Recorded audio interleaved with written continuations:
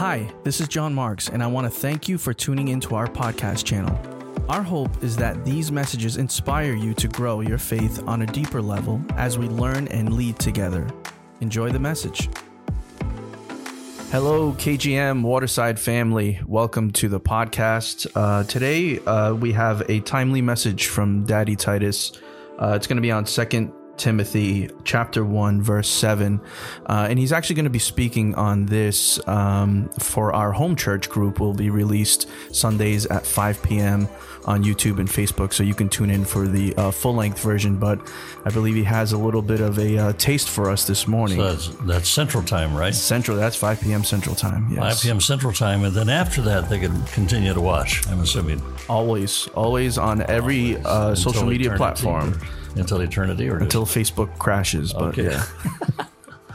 Okay, I've got a really good scripture for you. You ready for it? I am. The Spirit of God the Spirit of God gave us does not make us timid. The Spirit that God gave us gives us power, love, and self-discipline. I just wanted to throw this out here because anybody that reads this in another, especially the King James or the New King James, the word is not timid, but God does not give us a spirit of fear. Mm. But actually in the Greek, the word is not fear, it is cowardice. Wow. God does not give us a spirit of cowardice. The word fear, the word phobos, and the Greek means fear, and it's not the word phobos. So it says, God has not given us a spirit of cowardice. That spirit of cringing, running from battle, he wants us to run into the battle, not away from the battle. Yeah.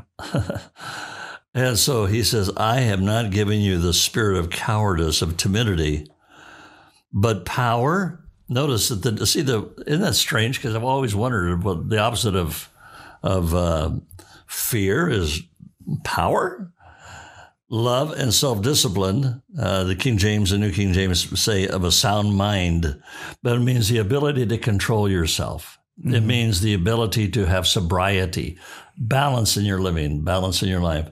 So he said, God did not give us a spirit of timidity, of cowardice. In fact, one of the things in Revelation says that they cannot get into the New Jerusalem is the cowardly. Mm-hmm. Bible says in Hebrews says, and if your soul pulls back, God's not happy with that.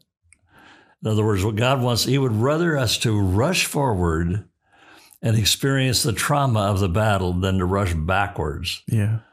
And try to escape the battle.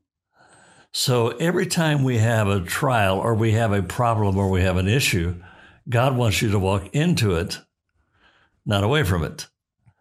So all of the way through the Bible, there were 2.5 million Israelites crossed out of Egypt of the Red Sea and came into the wilderness of Sinai first, and then wanted to come into the Promised Land, but God wouldn't allow them. Mm-hmm. And God said, because you doubted me, you were more afraid of the giants in the land than you were of me.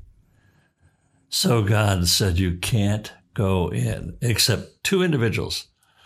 So the whole crowd, 2.5 million people, listened to 10 negative reports.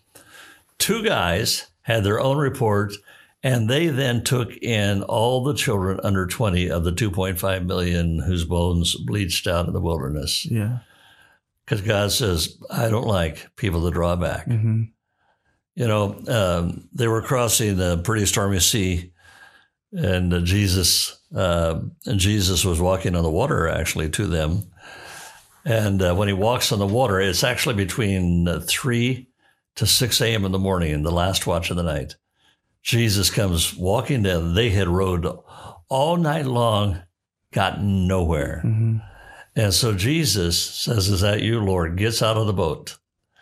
And he starts to sink when he takes his eyes off Jesus. But my spirit isn't rebuking Peter. It's saying to the guys in the boat, guys, what are you doing here? Yeah. At least he tried to walk to Jesus, and you're still sitting in the boat wondering what's going on. Yeah. And there is something about the heart of God that loves the ability to say, even if I'm wrong, I'm going to try to go for it. And I love this scripture. I'm going to be preaching on this for the Sunday service God did not give us a spirit of timidity, but of power, which is the Greek word dunamis. Love, agape, means we can have the love of God in every situation and self-control. I had a question because I think in this time, so many homes have this spirit of fear and timidity.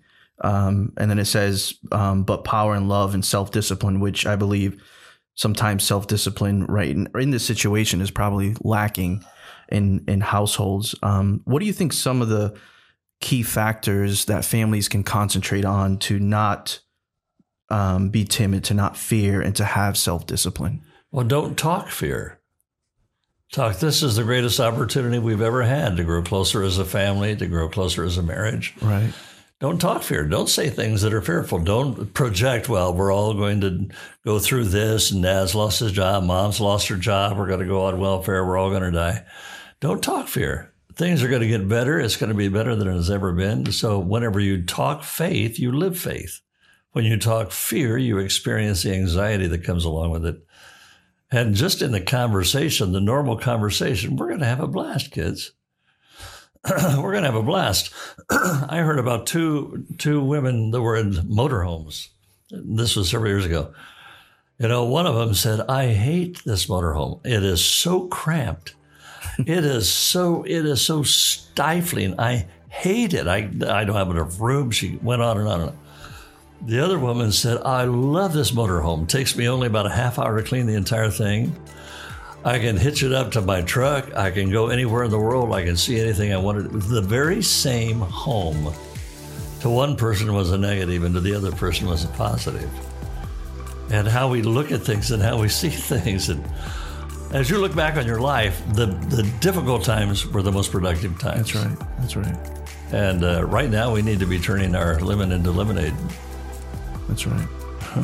I think it's all definitely based on perspective. A lot of people can see Jesus leaving the faith of the world in 12 disciples, and he knew what was going to happen. Exactly. And I encourage you to gather your family for home church this Sunday, Sundays at 5 p.m. Central Time, YouTube, Facebook for both Waterside and KGM. And we're looking forward to this full message and a time of worship. But gather your family. Let's worship together. Let's focus in on God and what He's doing instead of what this virus is doing. Good idea. Thank you for joining us today. I want to thank all of you who support our ministry and make this possible. If you'd like to partner with us, simply click the link in the description for more information. Don't forget to subscribe to our channel in order to be notified of future episodes. For more information, please visit kingdomglobal.com.